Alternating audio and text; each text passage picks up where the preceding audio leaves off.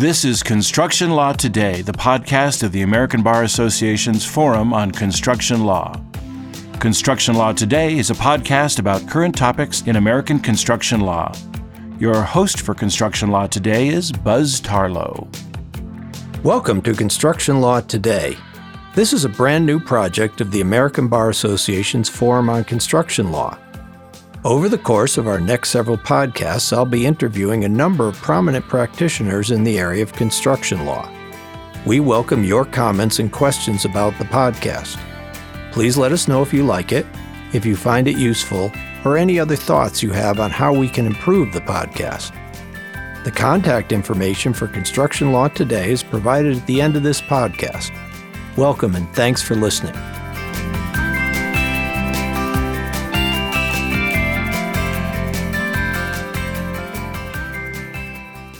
This version of our podcast features George Meyer from the law firm of Carlton Fields in Tampa, Florida.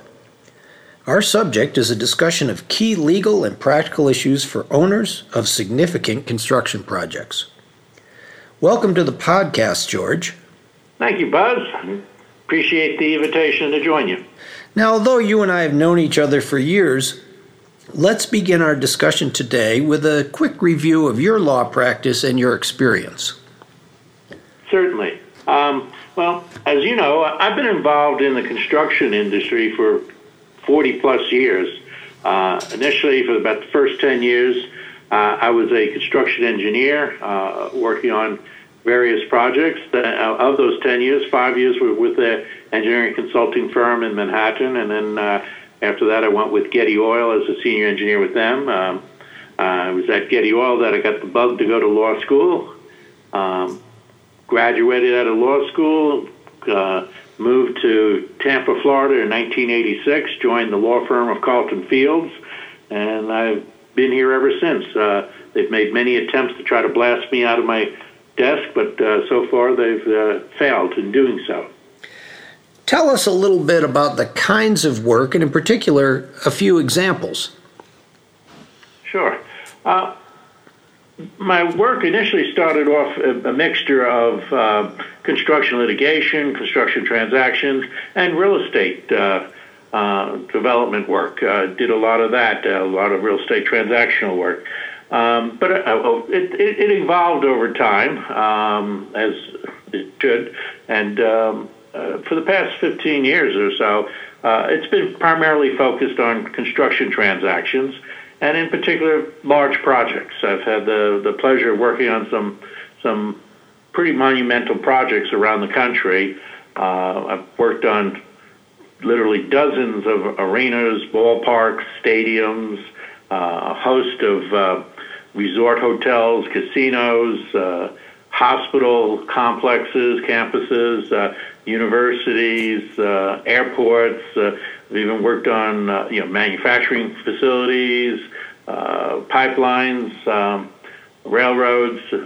Some of my bigger stadium arena projects, Barclays Center up in New York, and I'm currently working on the LA Rams football stadium out in LA. So it's interesting challenges with those type of big projects. Let me mention also to our audience that you've been very active in a number of construction and property development lawyer groups. You've served as the chair of the ABA Forum on Construction Law. You've been the chair of the Florida Bar Real Property, Probate, and Trust Law section. And you're a fellow in both the American College of Construction Lawyers and the American College of Real Estate Lawyers. So let me thank you for your service to our industry. Well, it's been actually a pleasure, and though it has taken a considerable amount of my time, luckily my partners are very supportive in that area. But I got to be honest, I think people who get involved in these types of organizations, you wind up taking and getting far more than you're giving. The knowledge, the training that you pick up working with these groups, the networking opportunities, and even more importantly, just the friendships. Some of my closest friends now are all people who, I got to meet being active in these various organizations. So I encourage everybody, to get involved in them. I think you'll find them very rewarding and will help expand your professionalism. Well, let's talk about some of the broad legal issues that confront owners on major construction projects. First, it occurs to me that in some respects, owners are the most important players in the world of construction. And that is absolutely right, especially on these big major projects, the financing, the approval process, all of that goes into the front end. It's not uncommon that on these larger projects, the owner will have been working on the project for years before even the design starts, never mind the construction. And so it does require a very high level of commitment. From time to time, I teach a class on construction contracts, and one of the points I always stress is, that people need to keep in mind that at the beginning of a construction project, all risk, responsibility, liability is with the owner. 100% of that bundle of sticks of risk, liability, responsibility lies with the owner. Only to the extent that the owner contracts away does that responsibility get moved to another party. So, I think when you start with the concept that everything 100% starts with the owner there, that sort of reinforces that concept that maybe the other players are very important, but the owner, I think, is the key because they're the ones who decide to proceed forward with with pursuing the project. They also, I believe, set the tone. Are we going to have a reasonable, cooperative, collaborative approach to the project and how it proceeds, or is it going to be aggressive and adversarial from the get-go? The owner has a lot to say about how that tone is going to get set initially. You've recently written an unusual paper on this subject. Tell us a little about that. Well, it really wasn't a paper that I wrote. This all goes to a program that will be presented at the Forums meeting up in Montreal in a couple of weeks. And there was a panel of us, myself, Adrian Bastinelli, Jose Piancagora, Susanna Fodder, and Jennifer Fletcher. And we were asked to discuss what would be the best practices that an owner should consider who wants to try to enhance the odds of having a successful project. What would namely, we took it from the approach of if we had a friend who was saying, I'm going to have a big project, and we wanted to tell them what to keep an eye out for, what are some of the more important issues to be considering, that these are the types of comments that we would share with them. And each of us on the panel was interviewed, in essence, talking about certain key risk issues and factors that we make comments on. Our comments were collected then by the two co-chairs for the program, who organized them around topic centers and then developed a paper out of our comments, and so that's the paper that you're talking about. Well, I had a chance to read the paper, and I found it not only an interesting approach, but thought it was really informative. For example, one of the comments that you made early on in the paper was with regard to the connection between project success and what you call project relationships. What do you mean by that? Well, it goes to maybe the best way of explaining that is a comment that Jose Piancagora made in his responses, where he said, a construction project is like a marriage, and if you want to have a successful project, like a successful marriage, it's all about the relationships of the parties. Do they trust each other? Are they comfortable with each other? Are they cooperative with each other? And if you wanted to, at least my feeling, and I think the feeling of the other panelists, was that you greatly enhance and improve your odds of having a successful project.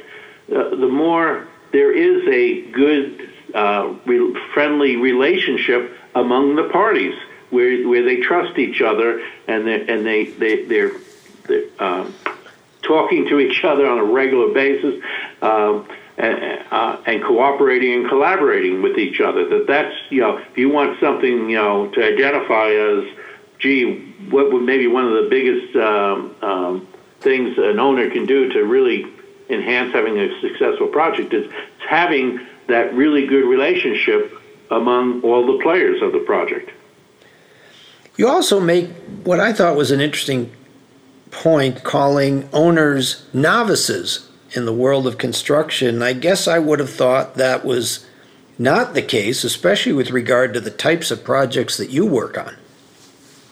Well, people say that, but you need to stop and think about, is this a type of project they do regularly over and over again? And the answer is no, it's not. I mean, even when you start getting into airports or hospitals or resort hotels, I mean, typically you're dealing with a developer, and this may be the only stadium he'll ever build.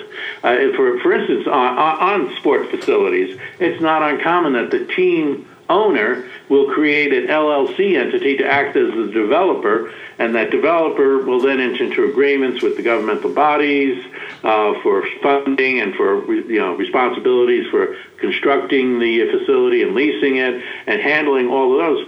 But you're dealing with a team owner who's never built a stadium before, and I see it all the time. Even like I'm currently working on a fairly large hospital complex that is adding a 10-story surgical tower and all sorts of ancillary buildings. I mean, it's a massive project for them.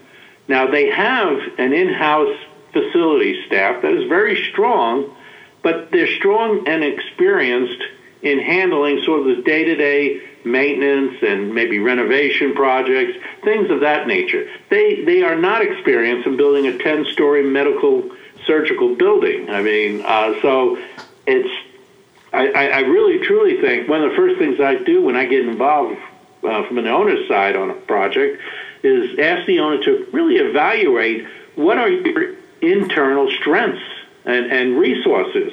Who do you have in-house that has experience on this particular type of project that you're about to enter into?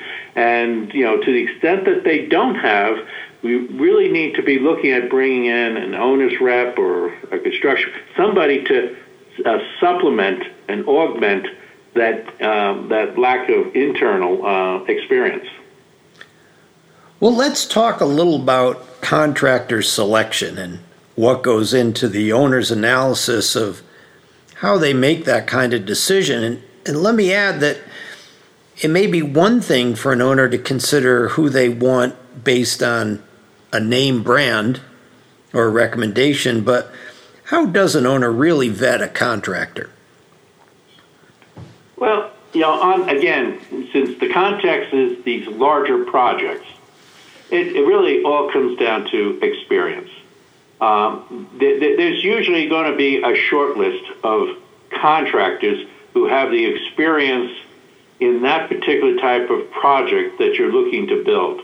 And maybe as small of a pool as 6 or 8 contractors, really. And so, where you start, if you're the owner, is shortlisting who it is you want to even talk to. And you want to talk to people who have the experience, who've built your type of project before many times. And so that's typically where we'll start. And then as an owner, talk to, once you start getting your short list together, you're going to go out with an RFQ, request for qualifications, and those parties that you've shortlisted will respond back with, their strengths and what they have done and all that's nice. But, probably one of the next biggest things an owner should do is call the references, call the other projects where, this contractor saying, I have experience, I worked on A, B, and C projects. Call A, B, C, and projects and talk with them and find out what was your experience like.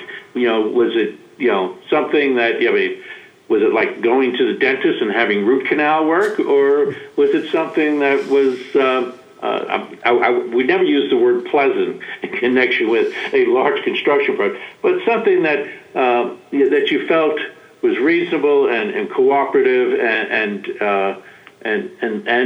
successful. That that you felt that you had a fully engaged partner with you on the project who had the necessary knowledge and experience to actually deliver what they were promising. So something maybe more in the nature of getting your teeth whitened as opposed to getting a root canal, huh? Exactly.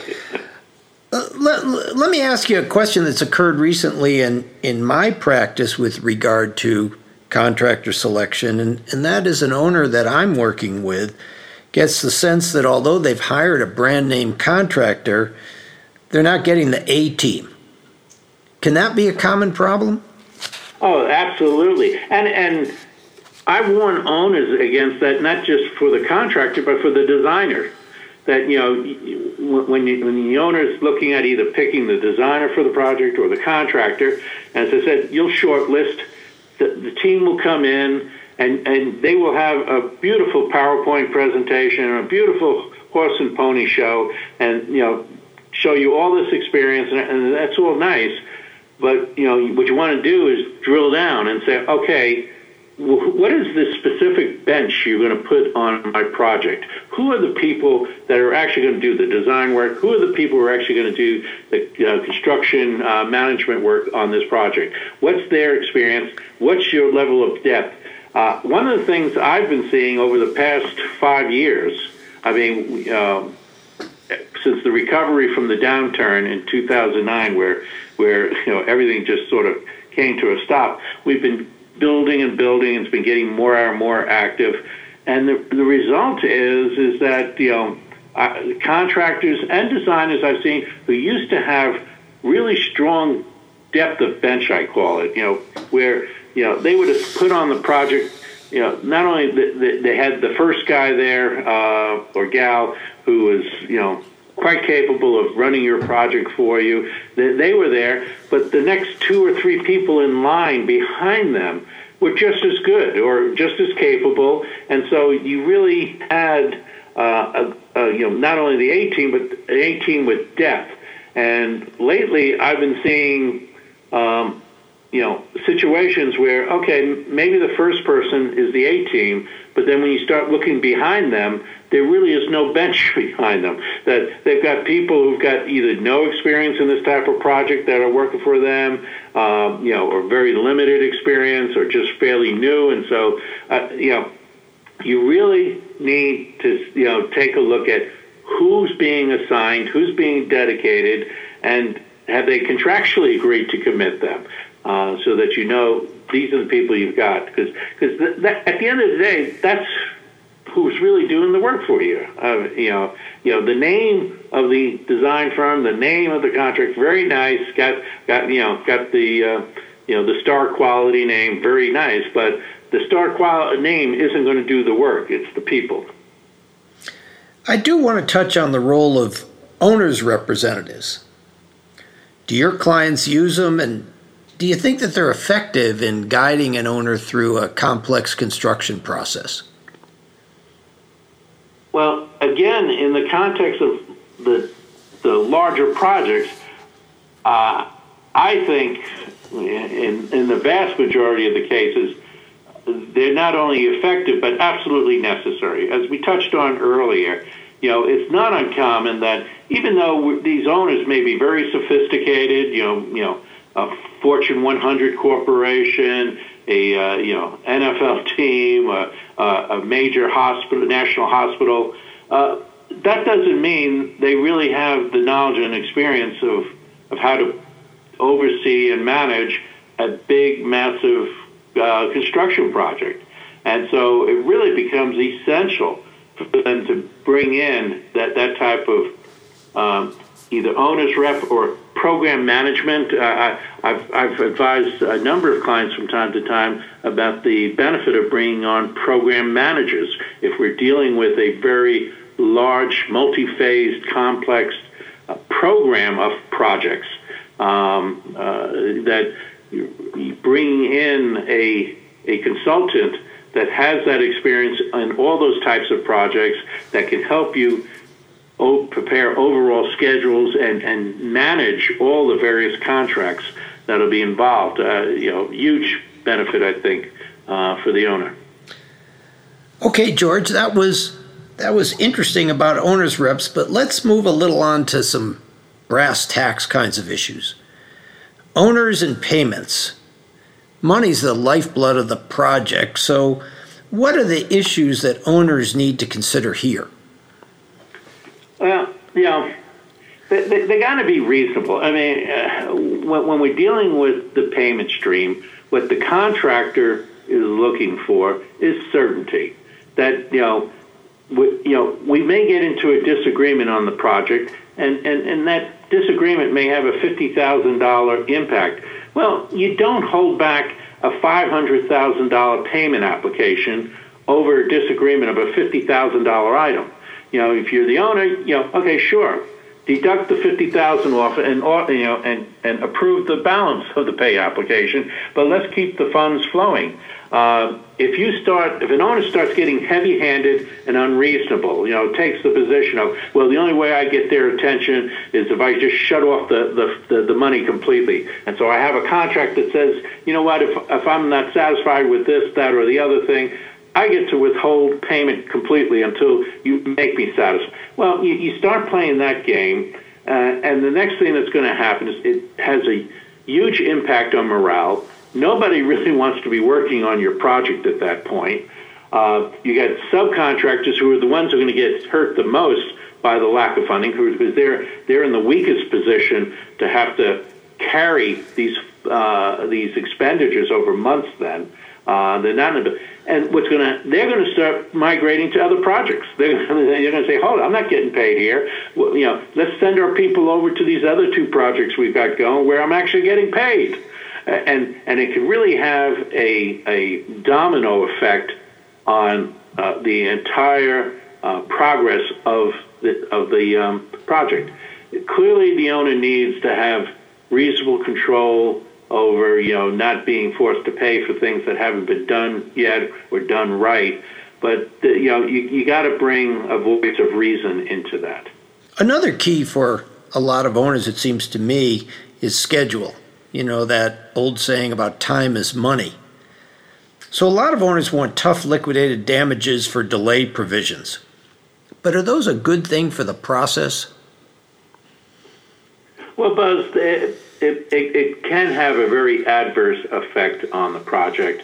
If the owner has set the liquidated damages at a very high rate, and we're dealing with big projects, I realize, and therefore the potential damages to the owner if the project's late will be significant. But so the owner is looking at trying to recover all those damages, or even a significant portion of them. They'll have rates that just can't be supported by the economics of the project in the sense of from the contractors and the subcontractors' point of view. The contractor will look for some type of limitation or cap on those LDs. And if they're trying to pass down to the subs very high liquidated damages, it can have an adverse effect either upon the subcontractor's pricing, because they'll increase their pricing because of what they see as a much higher risk, or they may just decide not even to pursue the project, and so you'll have a lack of interest and response from possibly the better subcontractors because they have other alternatives to go to. But we were talking about this a little bit before the podcast, and that is from the contractor's perspective, a liquidated damages provision can be a good financial and accounting way to understand what will be the costs if the contractor gets behind schedule. Oh, absolutely. I had a contractor once said they were telling me how they didn't like liquidated damages. I told them he was crazy. I said it's a great risk management tool, especially when compared to what the alternative is. If there are no liquidated damages, that means the contract is subject to actual damages.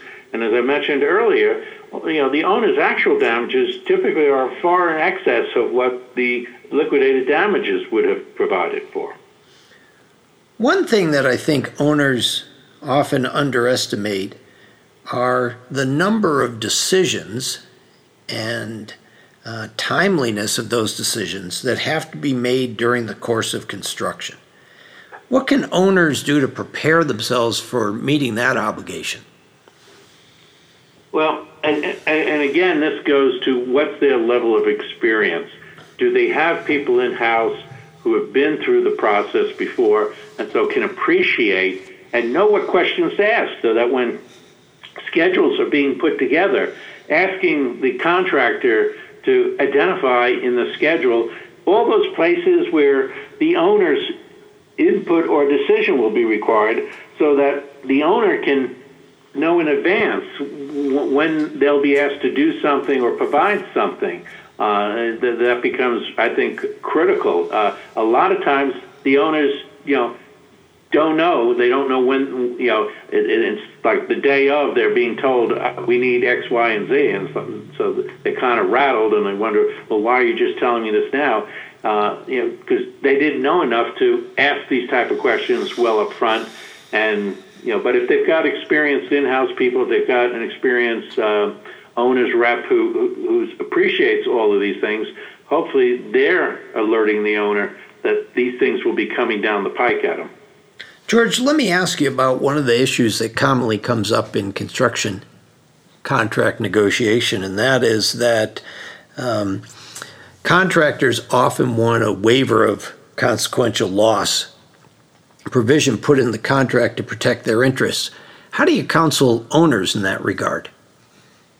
Well, I typically will tell the owner that that's the state of the contract risk allocation in today's market. That is from just a practical standpoint, that is the norm. Having exposure for consequential damages to a contractor could be potentially a company killer if they don't limit that type of exposure. And given the slim margins that most contractors work on, it just makes no economic sense to take that type of potentially huge liability exposure on, even though it may be very limited and very unlikely to occur.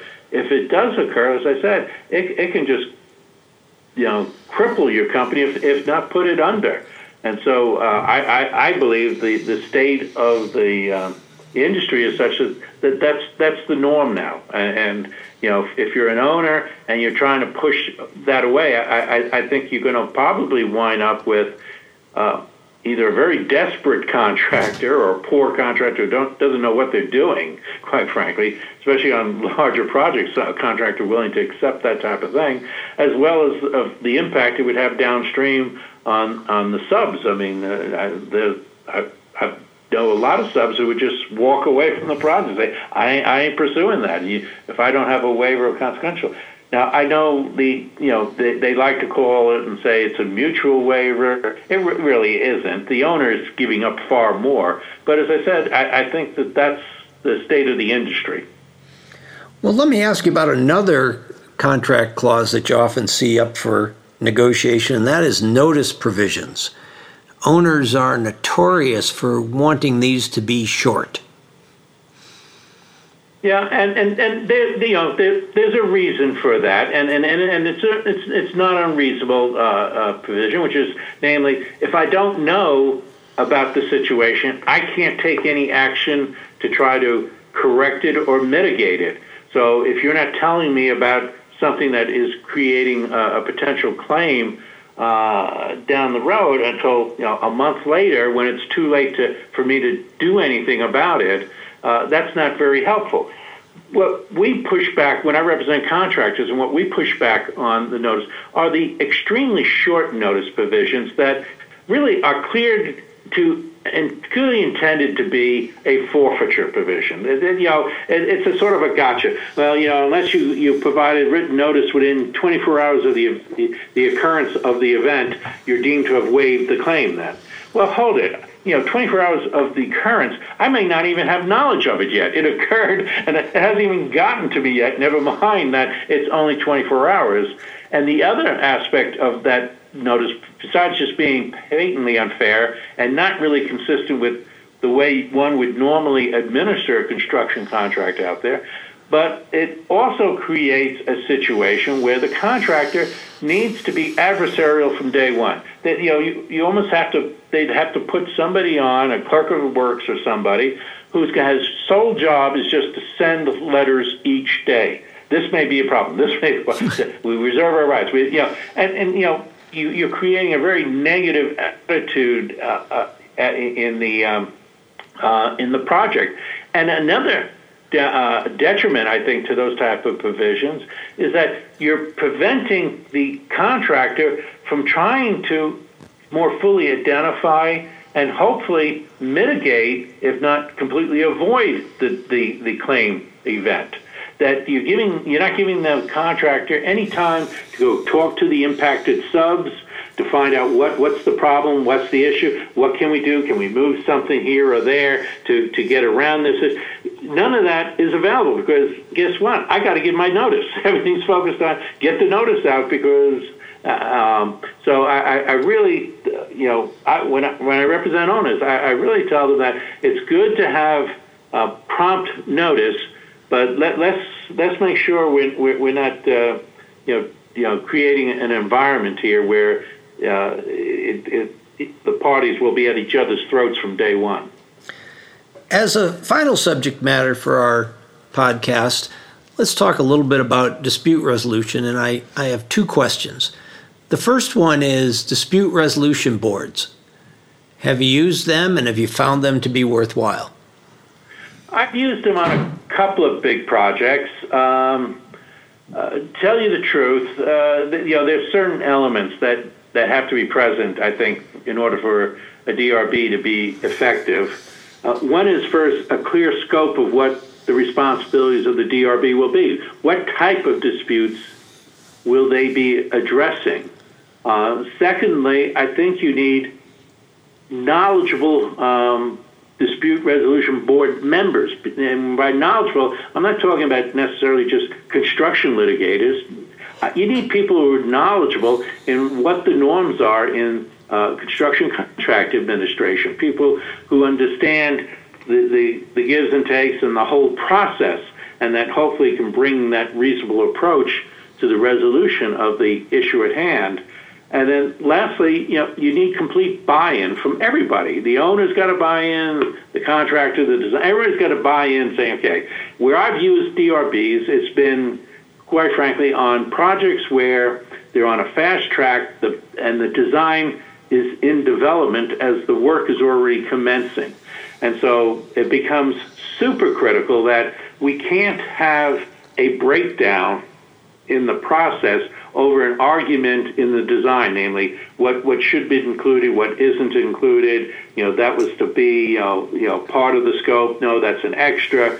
And so where I've used DRBs has been in those type of projects whereby the parties can make their pitch. A decision is made as to what is or isn't going to be in the design, and that'll frees up then the designers to finish up their design and get going, with the parties reserving their rights that you can after the project you want to further litigate this or arbitrate it over whether or not the DRB got it right. Knock yourselves out.